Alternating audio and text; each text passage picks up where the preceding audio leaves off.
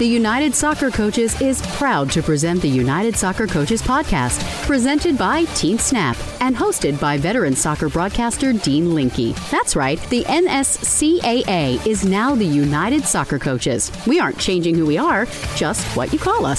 Start your free, no-risk trial membership today. Go to unitedsoccercoaches.org/join today. We unite coaches at every level of the game around the passion of the game.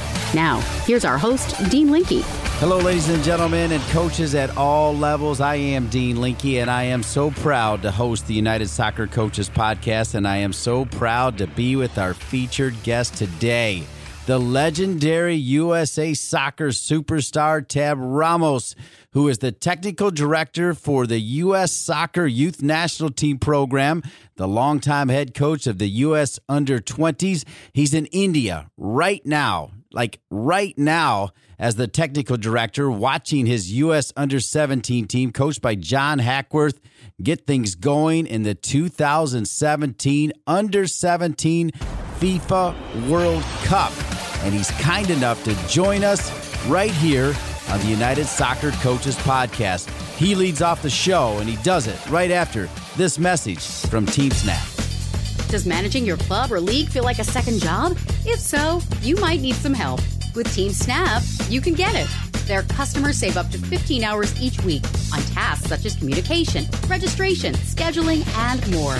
Plus, everything you need is online, which means no more trips to the bank, no more lost checks, and no more colossal spreadsheets. Bring your club or league into the 21st century with Team Snap. Go to teamsnap.com/NSCAA1. Once again, here's Dean Linke.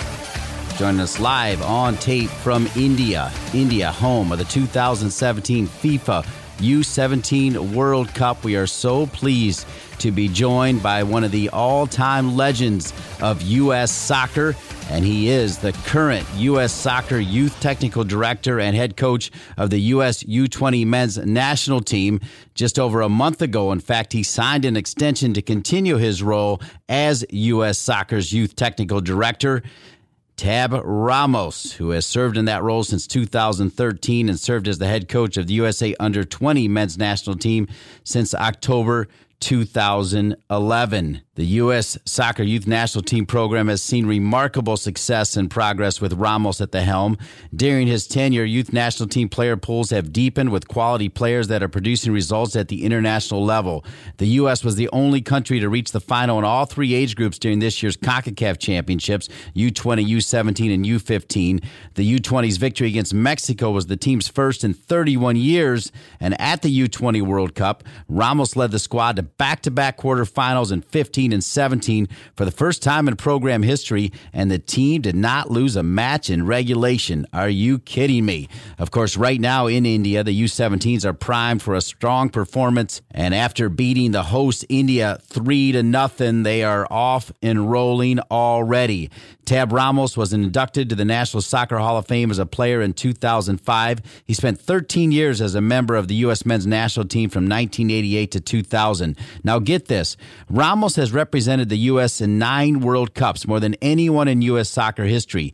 As a player in the 83 U20 World Cup, the 1989 FIFA Futsal World Cup, the 1990, 94, and 98 FIFA World Cups, and as a coach in the 13, 15, and 17 U20 World Cups, and the 2014 FIFA World Cup. Now, Ramos started every game for the U.S. in the 1990 World Cup in Italy and the 1994 World Cup held right here in the United States. In 1990, he was named U.S. Soccer's Athlete of the Year after helping the USA reach its first World Cup in 40 years. And he's the only player in U.S. soccer history to score in World Cup qualifying in 3 different decades. And he scored one of the most famous goals in U.S. soccer history, a 1-0 World Cup qualifying win against Costa Rica in Portland, Oregon in 1997. Ramos was the first player to sign with Major League Soccer in 1995 and spent 7 years of his playing career helping launch the league as a standout for the New York, New Jersey Metro Stars. This after having incredible success in Spain and Mexico as well.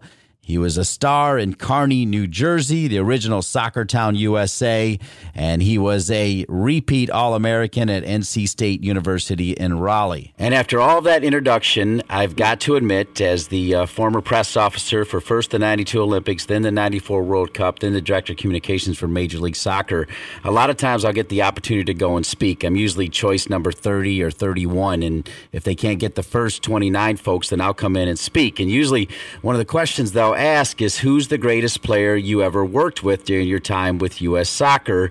And to a man, to a question, I always answer Tabaré Ramos. And I'm not just saying that because he's on the phone with us now from India, and you just heard all those great accolades. I'm saying it because pound for pound, for me, during my time, he's the greatest player to ever wear the red, white, and blue. So it's an honor to be back on the phone with him and joining him from India as he's there for the FIFA U17 World Cup. Tab, I mean that.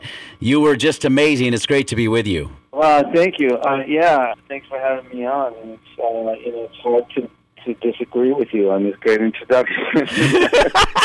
I appreciate that.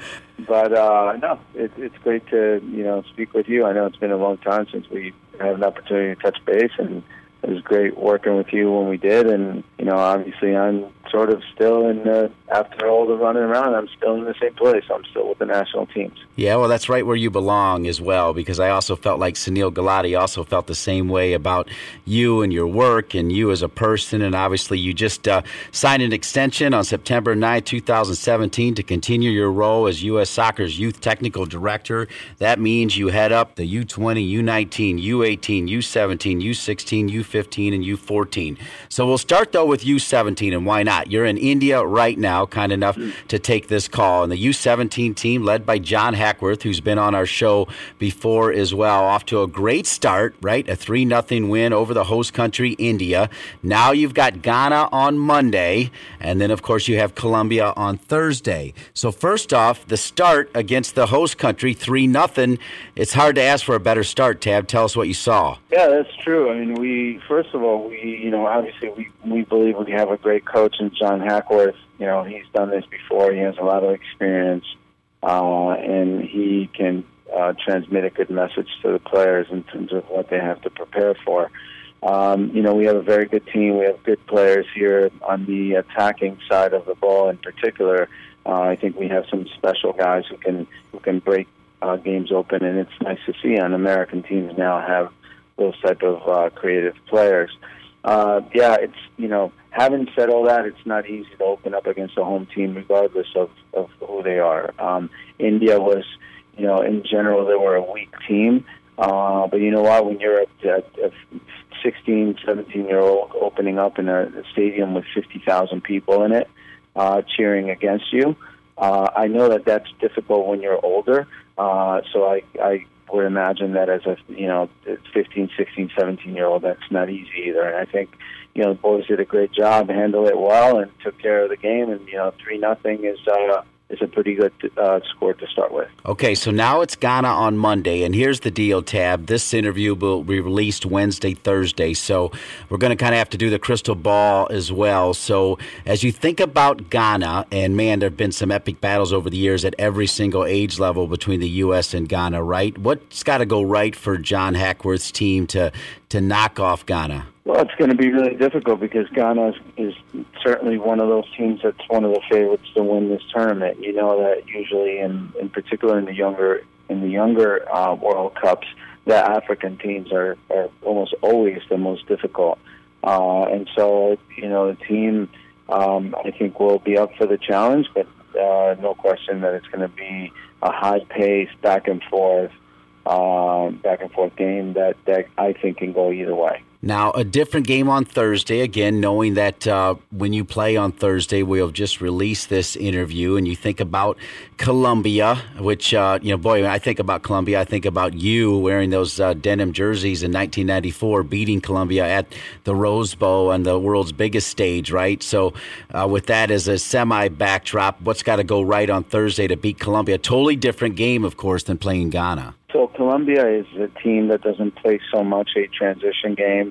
They're very technical. They hold on to the ball really well. And I think we match up with them very well. I think the game against Colombia is going to be a key one because it's a placement game. So depending on how we do in that game, whether we win it or tie it or whatever happens, that's how you get placed going into the second round. So I think, there's a lot of things that are going to be in John's mind going into that game and how he prepares the team because of the opponent that you will have in the second round, hopefully. Now, Tab, I'm not sure if you knew this or not, but when we had John Hackworth on, he actually came on during the U17 CONCACAF qualifying for the World Cup. He was just kind of like this situation with you. You guys are so accessible. And he came on and he said, look, I think we can take care of Mexico for the first time in some time, as Mexico has always been a problem, right? And obviously good success against Mexico, and then they were able to come back. But then he also said, unabashedly, that he thinks this team, this U.S. under-17 team that's over with you right now in India, can in fact win this World Cup right here, right now. As the technical director, do you back off those statements, or do you think it can be done? Look, I think we're at a point where we recognize that it's difficult for us to name ourselves the best team in the world. I just don't think we're there yet. Having said that, I think we're competitive in all the age groups to be able to compete to win the championship. It was no different when we went to the World Cup with the under-20s, a couple months ago. We went knowing we're not the favorites to win the World Cup, but we were also not the favorites to win the CONCACAF championship, and we won it for the first time ever. I think we had a good enough team to compete against anyone and beat anyone in any particular day. And I think this team is the same. This is a very good team. Are we the best team at the U17 World Cup? I would say probably not. But I think when you look at the best teams at this World Cup and you look at us and you put our 11 against their 11 on the field for 90 minutes, I can tell you that we can win any game. I like that answer. Fair and accountable. How about some names and faces? Some of us that are deeper into the nuts and bolts of soccer know some of these players, but hearing from your lips, who are some players on this team that we're going to hear a lot from in years to come? Well, look, here's where we can go back, however many years. When I went back to the 1990 World Cup, we were mostly amateur players playing in a major World Cup. And now here we are at U17 World Cup in 2017, after our senior team has been to 7 consecutive World Cups, talking about how many professional players we have in our U17 national team. Our U20 is already full of professional players. Sometimes you'll get one college player, but it's mostly professional. Our 17s now are players who have been signed to professional contracts, and we have quite a few of those on this team. So just to rattle off some names, obviously, as you know, Josh Sargent, the center forward for the U17s, has already played at the U20 World Cup earlier this summer and received the silver boot. He was second leading scorer in that World Cup. He's already linked with European teams, and he's going to sign a contract overseas. Jalen Lindsey, the right back from Sporting Kansas City, has already signed a professional contract. Andrew Carlton has already signed a professional contract with Atlanta United and has already made his debut in Major League Soccer. So you can go on quite a few other names. We have Tim Weah, who plays for Paris Saint-Germain overseas. So there's, you start putting names together and you realize, wow, we've really come a long way. We have more professional players on our U17 now than we did on our 1990 World Cup team. We've come a long, long way.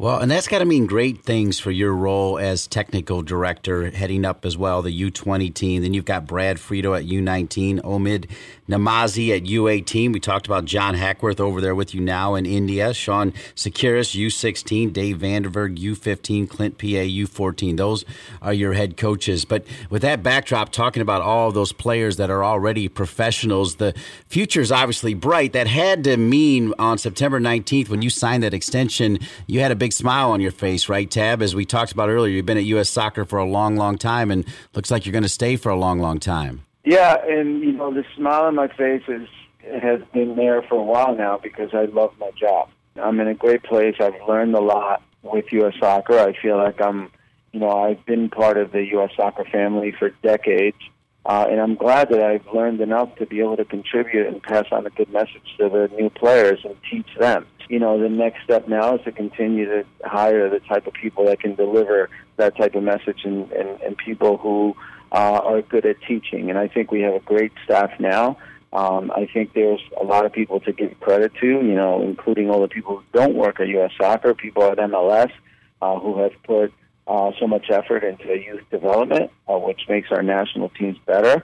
But there's a lot to be happy about, so there's no reason to not have a smile on my face. All right, we're talking with Tab Ramos, the U.S. Soccer Technical Director. He's in India now for the FIFA U17 World Cup. They win their first game 3-0. They play Ghana on Monday. They play Colombia on Thursday. All right, Tab, let's go back a little bit as well. And here's why it's important, right? I came on the air telling you that without question you're the best player to ever wear the USA uniform. Unfortunately, there's a lot of people out there, these millennials, that know Landon Donovan, and that's where it stops. And I think it's important to remind people how great you were. But let's hear your story a little bit, though, from Uruguay to Spain and part of the USA. Tell us where you were born and when you came over, and let's get to know you a little bit, Tab. Born in Uruguay, moved to the U.S. when I was 11, so I really got a lot of my youth development, done here in the U.S. I was already on the U national team, on the under-20 national team when I was 15 years old, because back then in the U.S. we didn't have, that was our only youth national team was our U20, so it's either you made that team or you weren't on a national team. So I got on the national team early, went to college. I got drafted out of high school to go play for the Cosmos in the NASL, but it looked like that the team and the league were folding, so I decided to go to college. I went to North Carolina State. After North Carolina State, I went to the Olympics, and then after that, we qualified for the World Cup for the first time in 4 years. I went to the World Cup, signed a contract in Spain immediately after the 1990 World Cup. I spent about almost 5 years in Spain. From there, I signed with Tigres in Mexico for a couple of years, and then I joined MLS when MLS was created in 1996. I know that the league came to me and wanted me to be the first player to be signed to the league. So I will be that trivia question at some point down the road, that trivia answer, I guess, at some point down the road, that I was the first player to ever sign a contract with Major League Soccer. So you can imagine how excited I am about what that turned out to be, because look at where we are now. At the time I signed, I didn't even have a name of a team that I was signing with. I knew that I would play with the team in the New York area, and that's all I knew. But I was willing to make the effort to come back from Mexico. I was playing on a great Tigres team there.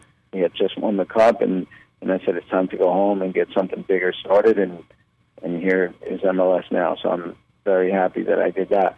And so I played 7 years at Metro Stars and now the New York Red Bulls. So I played 7 years there. And then I retired. I retired from there. At the same time, obviously, I played in 3 World Cups, 90, 94, and 98, and then retired from the national team in the year 2000. So immediately following both of my retirements, one from the national team in 2000 and then from MLS in 2002, I took my B license because I had an interest in coaching a little bit, and then went on to take my A license, and then I did about 10 years of youth coaching. About 8 years of youth coaching out there in the market with everybody else, and playing tournaments and state cups and regional cups and national championships and all that stuff. Did that for about 8 years, and then Thomas Rungan gave me an opportunity to move up to the youth national teams. He saw me coaching one day, and he said, if you ever want to come with the under-20s, I'll take you on. You can come as an assistant coach, and help out. And I went to help out sort of on my own. I volunteered for a couple of years with the under-20s, and then at one point, Thomas Rungan was let go from his job. And so obviously I knew that when he got let go, I was going to leave too, because, I didn't want to take his job after he left. And so U.S. Soccer called me about the possibility of taking the team to a trip, the under-20s. And I was really excited about it, but I told him that I couldn't do it because, since Thomas Rungan wasn't there, I couldn't be part of it because I was part of his staff. And then they said, no, well, Thomas Rungan recommended that we give you the opportunity to coach the team. Wow. And I was like, wow. I said, well, okay, well, let me call Thomas before I agree to this, because I really don't want to do that. And he said, okay, well, call us back tomorrow. And that was U.S. Soccer, and I called Thomas, and Thomas Rungan said, Tab, this is a great opportunity. You should go ahead and take it. You're going to do great. And so I took the team for one trip to France, and then a few months later, I went through the interview process for a new coach, and in 2011, I took over the under-20 national team for the first time. And then here we are, qualified the team for the last 3 World Cups and made it to the quarterfinals for the last 2 World Cups, and became youth technical director in 2013. So I've been, in the meantime, continuing my education. I finished my pro license actually about 8 months ago. That took about 1.5 years of work, and I'm very excited about that. I have all my coaching education, and I continue to learn every day and teach every day, and I'm very happy with what I do. That's a phenomenal breakdown. I want to just dive into a couple of those points as you broke down the entire Wikipedia to perfection. We'll make sure that we correct the errors that are on Wikipedia as well, Tab. Well done. Okay, so part of that time you ended up around the New Jersey area, and it seems like over the years you hear Kearney, New Jersey, and you hear Tony Meola, John Harkes, and Tab Ramos, and then Delran, New Jersey, Peter Vermees. So, were you in Kearney, or were you on top of Kearney? I mean, how did that all work out? Yeah, I moved to, actually, when I was little, my family moved to Uruguay. We moved to Harrison, which is the town right next to Kearney, and we lived in Harrison for a couple of years. Went to Holy Cross Grammar School there, and then my parents decided to move, and we moved to Kearney. At the time, I was already signed with the Thistle Football Club of Kearney, so we moved to an apartment that was only a few blocks away from there, and it became easier for me to get to practice and everything else. So we moved about, from Harrison to Kearney, literally it's blocks away. So we moved probably about 30 blocks away from where we lived before, but in a different town, which is Kearney. And both Harrison and Kearney are great soccer towns. And I got lucky. I landed in the right place. I played for a good club. I played with John Harkes quite a few years, and won a bunch of stuff with him at that club. And then Tony obviously was a couple of years younger, maybe 2 years younger than us, but he was also at the same club. So it was a good environment to be in, and we did well. And Kearney has done well, not just because of John and Tony and myself, but Kearney's had a lot of great players over the last 100 years who put Kearney on the map. Yeah, but certainly none bigger than those three right there, though, Ramos, Harkes, and Meola. I just did a Michigan men's soccer game, and they've got a left back, Marcelo Borges, who's also from Kearney. You probably know the name. He's a fantastic player as well, representing Kearney at the highest level. Okay, so I'm doing this interview right now in Raleigh, North Carolina.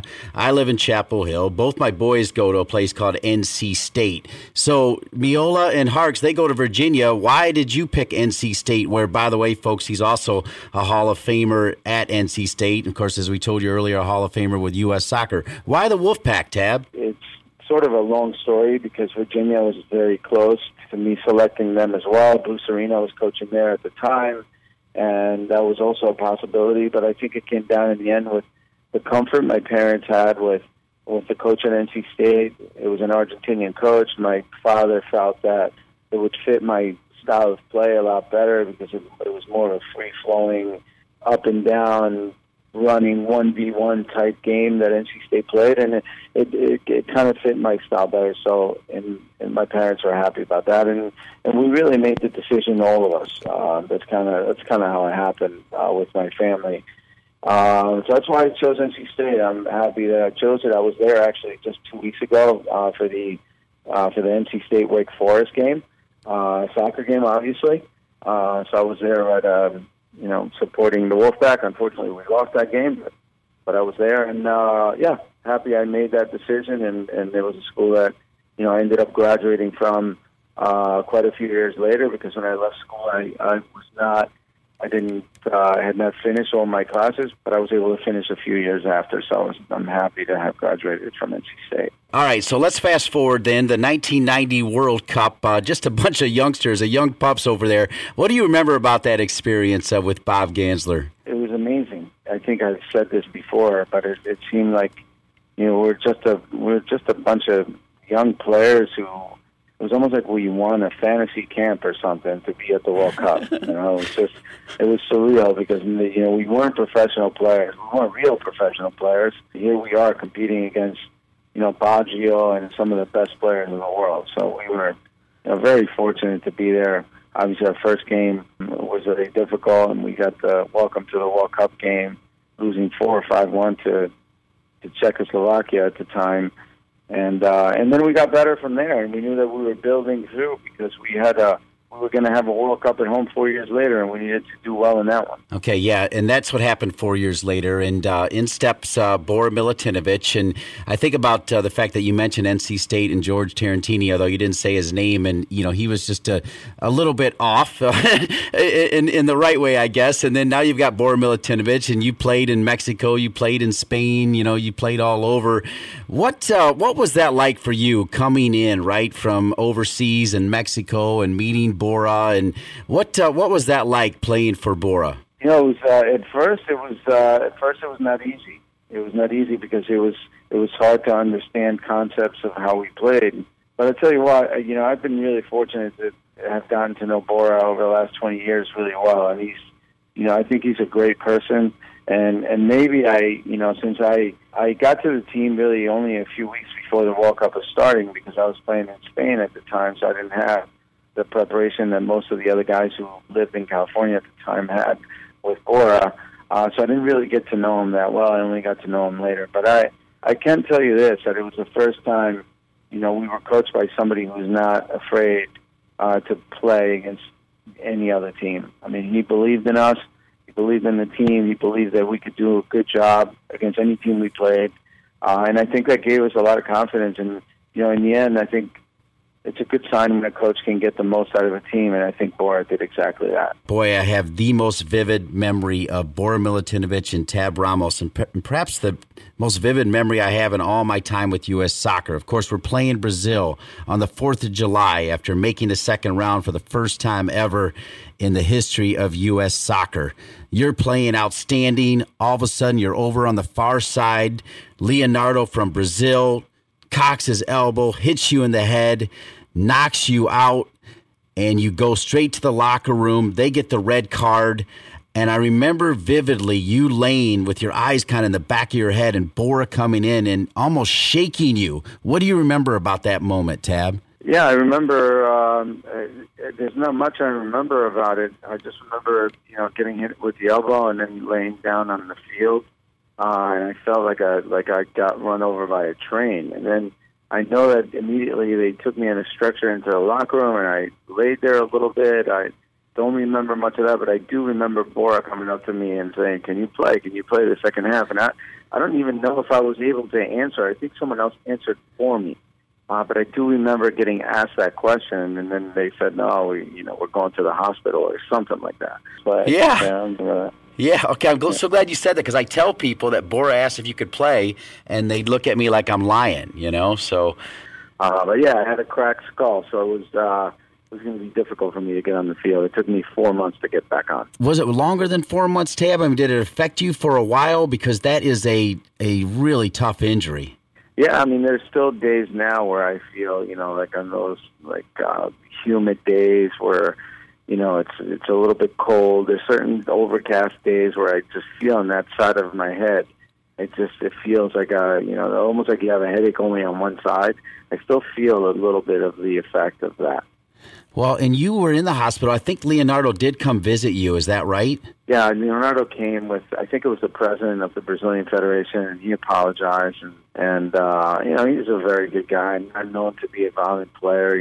Actually, he's a very skillful, great player that played on the left side for them. And, so no hard feelings on my part. It was part of the game. Obviously, he lost his head. It's unfortunate for me, but I guess that's the way it goes sometimes. All right, last thing here, remind everybody, because he gets the red card. I think it was still 0-0 at the time, and I think Brazil ended up scoring their one goal down a man, right, to beat the USA. Is that the way you remember it? Yeah, I never actually saw the second half of the game. Obviously, I know that we lost 1-0, but I never really, for whatever reason, I never watched the video or anything of that second half. I do know that we were playing a man up, and obviously, it was 0-0 at halftime, and then we went on to lose. I think Bebeto scored a goal at some point in the second half.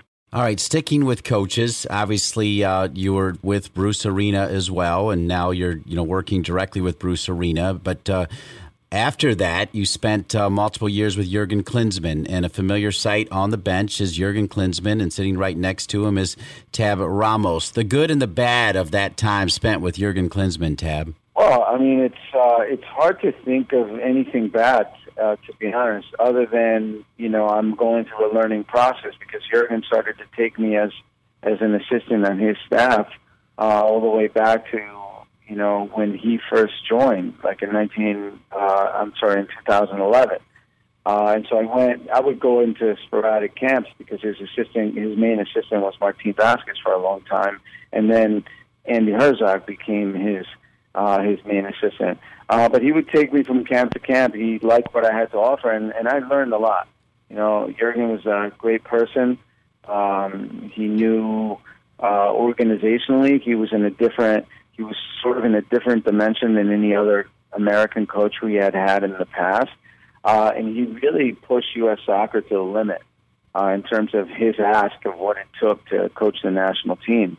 And I think it made us all better. It made the federation better. It made us better as coaches. And he really pushed the envelope when it came to what was required of a senior national team. And so obviously he came with a lot of experience, not only because he was one of the greatest forwards in the world to ever play the game and successful in so many leagues, but because he had already coached in the World Cup with Germany, and he had already coached Bayern Munich, and obviously that's as high as it gets. And so that's all experience that I took in, and so I wish I could tell you it was bad. The only bad is sometimes you lose, because this is the way it works in the game. And when you're a head coach, that you're always, every day you step on the field, you're one day closer to not having a job. So those are tough moments. Sometimes you win games that you're not supposed to win, which was mostly the case.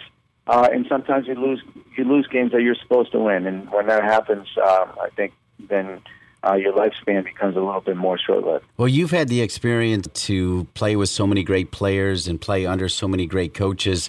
Going back to what it meant in 90 and 94, then the launch of Major League Soccer, and particularly 94, when for the first time ever we made it to the second round, we beat Colombia and advanced. The crowds were amazing. And you look out on the field and you see big personalities, and Alexi Lalas and Balboa, and then Thomas Dooley and Ernie Stewart, and bit players like Mike Sorber, and then Meat in goal. Like, who are some of the favorite players you remember playing with for the USA? I mean, I told you that you were my favorite player. How hard is it for you to pick a couple favorite players? Well, it's hard, because I always think I was so lucky to play with so many great players. Because there were some players that came along after. I mean, if we were to just single out the 1994 World Cup, Hugo Perez was probably the most skillful player that I ever played with on the national team. Obviously, for whatever reason, maybe coaches' decisions, Hugo happened to not be on the field all the time, but he was probably the most skillful that I've ever played with. So it was a joy to play with him and watch him, and I idolized him for a little while when I came to the U20s at age 15, because he was the big superstar of that U20 team. So he was amazing. And then obviously, all the guys you just mentioned, I know that Tony was always a winner, so it was great to have him in goal, and then I had opportunities to play with Brad Friedel and Casey Keller after that. So, I mean, I think I played with historically some of them, and Tim Howard as well. So I've played with what in the history of the game 100 years from now, it's going to be remembered as the golden age of goalkeeping in this country, because I'm sure that's never going to happen again, having 4 goalkeepers like that at the same time. And then obviously on the field, the experience of Thomas Dooley, the work rate of John Harkes, and the desire and experience of Ernie Stewart, and the speed of Kobe Jones, and the ability to defend of both Alexi Lalas and Marcelo Balboa, that they dove into every ball, and they were not the most skillful guys, but they knew their role, and the role was defending, and they did all they could to defend, and they did a good job with that. And so you can go on and on. I mean, I hate to leave any teammate out. Eric Ronaldo was a great finisher and a slicer in the box, and he could also use a passer at the same time. So there's just, it was an era, I think, of a lot of good players who did well, and that was followed probably by an era players who were even better, and hopefully the best is yet to come. All right, just a couple more, Tab. It's so much fun spending time with you as you're over in India for the FIFA U17 World Cup. As you say, a lot of those players, one of the things that I always admired about you and talking about you being the best ever to play, I mean, you just went out and played. You weren't ever seeking the limelight, and I don't think you ever faulted those players that did seek the limelight. But, man, you said a lot of them that have been in the limelight and continue to be in the limelight, particularly Eric Wynalda and Alexi Lalas, a little bit lesser degree Marcelo Balboa. They're out front. They're outspoken. They've got their shtick, and even for a little while, Tony Meola had it, Harksey. What's your take on that shtick and what it means for the future development of the game? Well, I'll tell you this, and about obviously social media now has made everyone an expert. And so whether you are any of those guys you mentioned or whether you are Joey from Indiana, your voice is the same. And so, as I'm sure you've noticed, I don't have a Twitter account. I don't have a Facebook account. It's just not my type of thing. It wasn't my type of thing where I played. And I know there were a lot of players who, if there was a camera, they would fight each other to get in front of it. That was not my thing at that time, and it's not my thing now. I love the game. I like to work. I like to be in the game. I like to smell the grass. I like to be on the field. I like to work. I like to teach kids. I like to teach the game.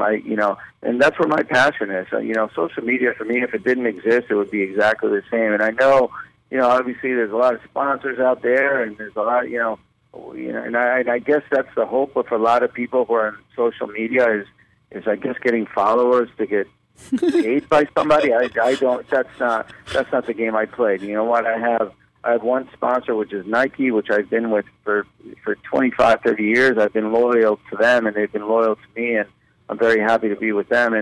And the rest of the stuff is for everybody else, because unfortunately, on all that stuff, there's too many experts, and I can't keep up with them. All right. Well, Tab, along those lines, as we wrap up this incredible interview, here's the deal. I mean, you're the technical director for U.S. Soccer.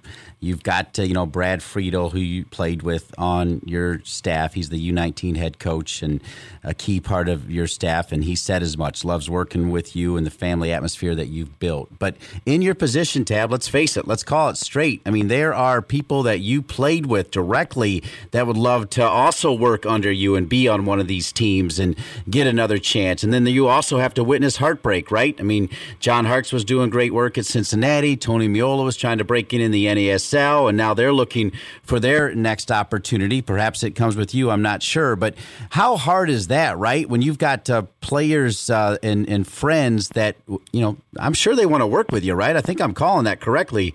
And you've got to make some tough decisions when it comes to who's going to be a part of your staff. Yeah, I mean, and it has to be the right timing and the right situation for each. Because, look, I mean, here's the bottom line. I'm trying to open the door to all the players. I would like for all of our youth national teams to be coached by former national team players, because I think that a former national team player has so much to offer. Youth national team players can really identify with the guys who have been in their shoes before. I think that's really important. But you also need to find guys who are willing to do the work. Coaching is really difficult. It's a 24/7 job when you're with the national teams, and you have to be really dedicated to improving each and every player. And you also have to find people who are experts in an age group.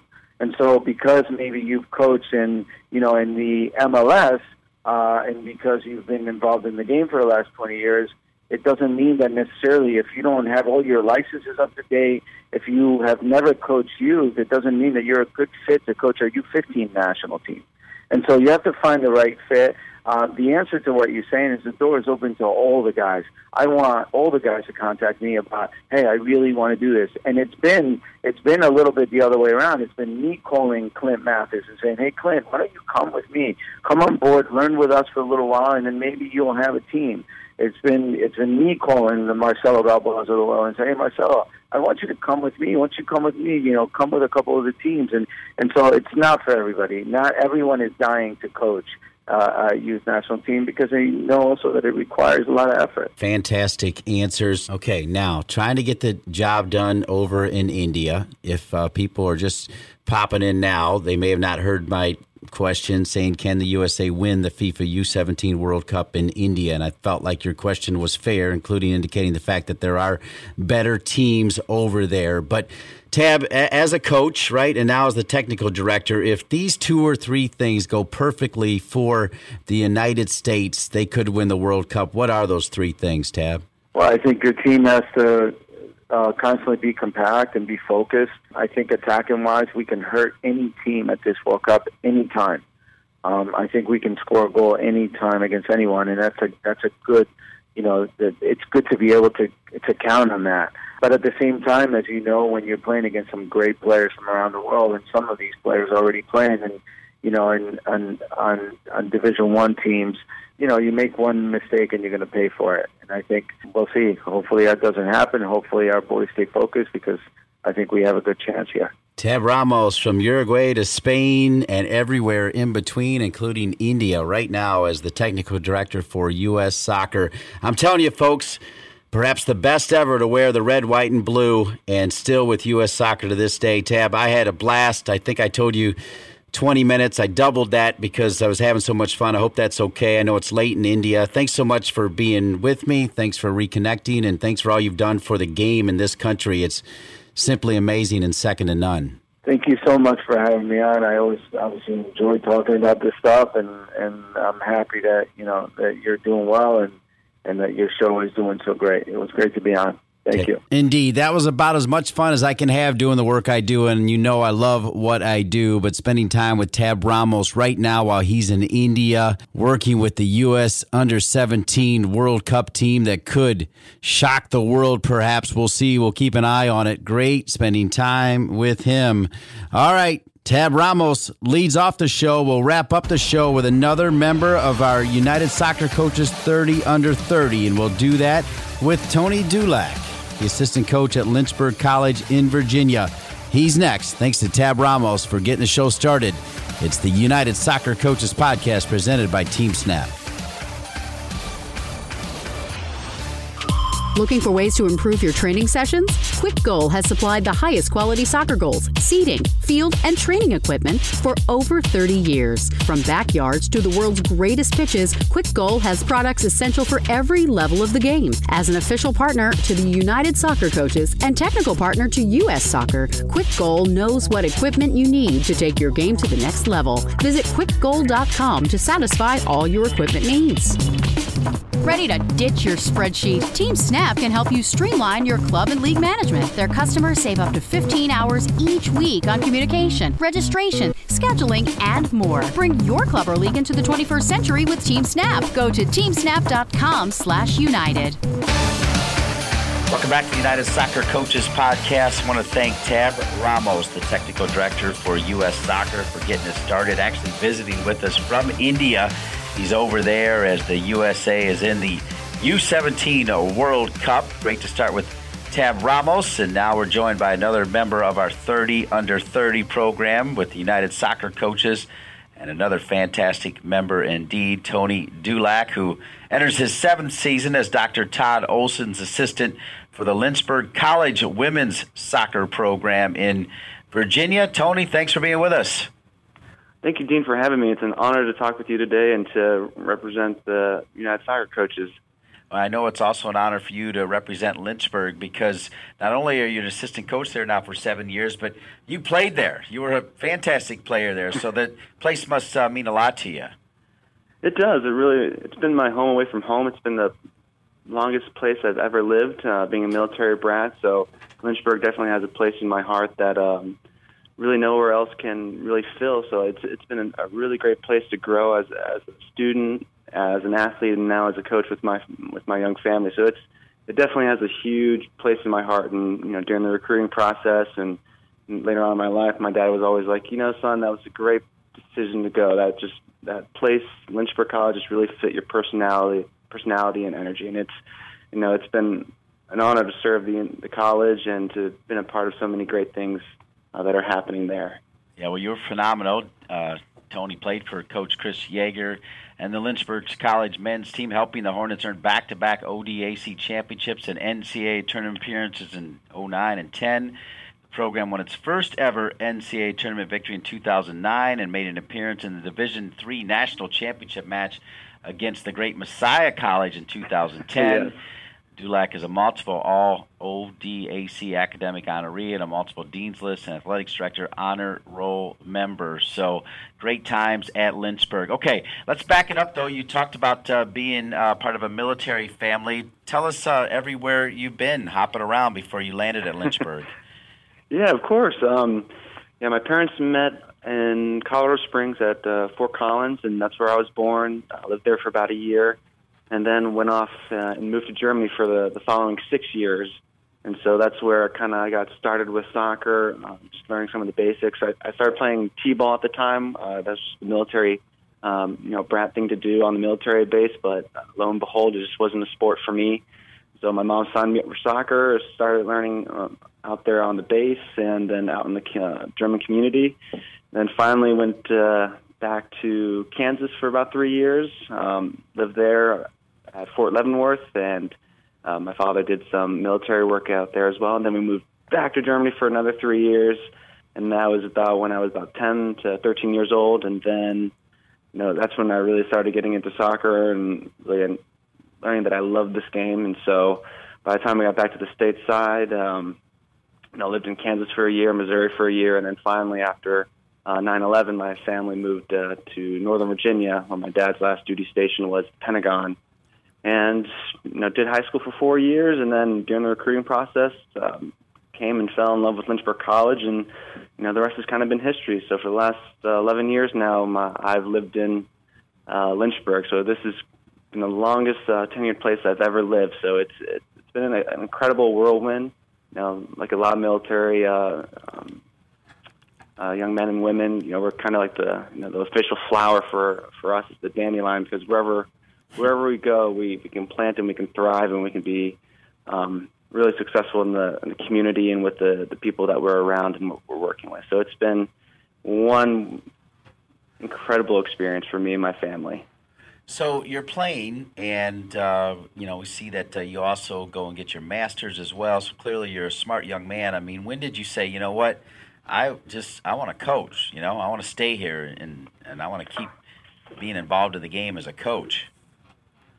Yeah, for me, the watershed moment was when my junior year of college, I just finished my first semester of my junior year and really grasped that I just was not passionate about the degree that I was pursuing and the work that I was going to be going into. I was studying international relations, and I had the idea of working in the Drug Enforcement Administration or the federal government or the State Department, and that's just what my parents have done for their whole lives and what I've seen. And for me, I always thought coaching would have been something I would have done with my children as they grew up, and I would go and coach their youth, their rec teams, and then support them as they went on through and just do that sort of parent thing. But as I went through that year, I really grasped that I love sport. I love working with young men and young women. And that's when I just decided that I would finish out my degree, and then I would go back to Lynchburg College, pursue my master's in education, and then I would speak with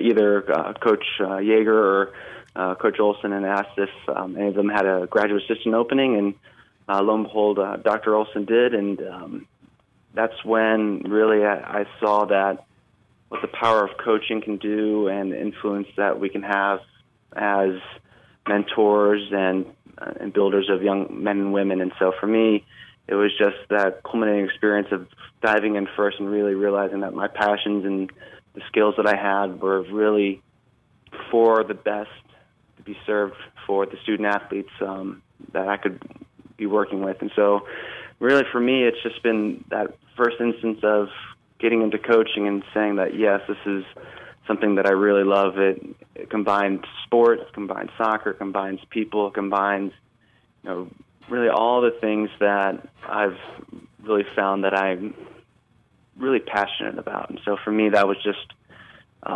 again, the watershed moment of just really going, yeah, this is something I'd really rather pursue and do with my life, because it gives me purpose, and then just serving others is really what I'm truly all about.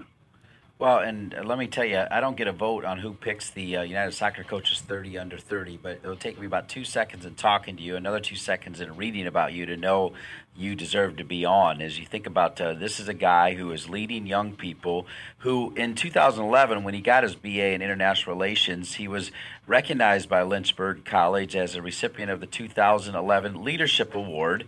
And then a few years later, he gets his master's in educational leadership with a paltry GPA of 3.92. So an impressive student as well. So I can tell you that on behalf of soccer, particularly college soccer, we're so glad that you've decided to dedicate your time to growing these young people. Okay, you talked about the fact that you bounced around, and here you are sitting at Lynchburg for double-digit years now. What's it going to take to get you out of there and maybe be a head coach somewhere? What do you think, Tony?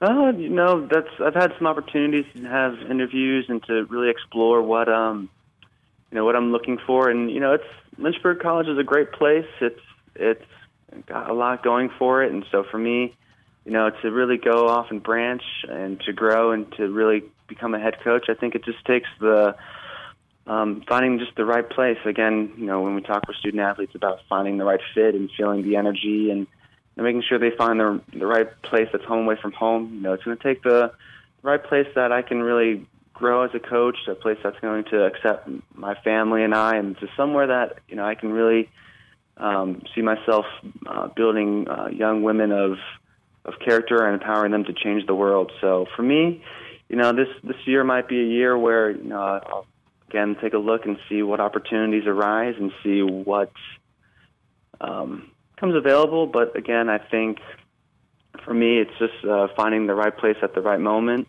Coach Olson, he's gonna be at Lynchburg for probably 8, 9, 10 more years. He's that youthful and that energized by the student athletes, and so for me to really grow, the time's coming. So I think it's just finding the right place that will allow me to grow and to make mistakes, and then to really grow young women that will be successful in the classroom and on the field, and then in the community as citizens. So. It'll be interesting. You never know what opportunities arise, but I think, when I know it, I'll know it. And, for me and my family, we'll just have to go and grasp it as quickly as we can and to really just dive head first. Well, one place you're going to be able to dive head first for sure is the 2017 United Soccer Coaches Convention. Actually, 2018 United Soccer Coaches Convention will be in Philadelphia, where we'll recognize all 30 members of the United Soccer Coaches 30 under 30. You'll get to hang out with your mentor, and you'll get to dive right in. Tell me you're looking forward to that. I am. It'll actually be my first convention ever in the years that I've been coaching. They've had it in different areas, from Kansas City to L.A. to Indianapolis, and the years they've had it close, I've had a birth of a child, plus my wife was working one weekend because she's a nurse, and so I had to watch our family. So I think, I've never been able to make it, so I'm really excited that this will be my first one, and to really just go in and just soak it all in for 5 days. So I'm really, really excited about it. Yeah, based on your background as somebody who was an outstanding student, I know you will soak it in indeed. All right, Tony, best of luck to you. Congratulations on all your success. Keep it going, okay? Thank you, Dean, so much, and I hope you have a great time, and I look forward to maybe interacting with you at the convention. Sounds great. Tony Dulac, 30 under 30, United Soccer Coaches. Thank you, Tony. Well done. That's going to do it for today's show. Also want to thank the great Tab Ramos, one of the all-time greats to ever represent the U.S. men's national team, now the technical director for U.S. Soccer over in India with the U.S. under-17 team trying to win the U-17 World Cup. Great show. Thanks for being with us. Thanks to everybody at United Soccer Coaches. You know your names: Sean Chevrolet, Ashley Goodrich, Kurt Austin, Rob Kehoe, Ian Barker, Jeff Van Duzen, Lynn Burling-Manuel, Pat Madden, Steve Veal, everybody at United Soccer Coaches. You are fantastic. This is the United Soccer Coaches podcast presented by TeamSnap. The NSCAA is now United Soccer Coaches. We help you develop into better coaches so you can develop better players. We aren't changing who we are, just what you call us. Go to unitedsoccercoaches.org/join today.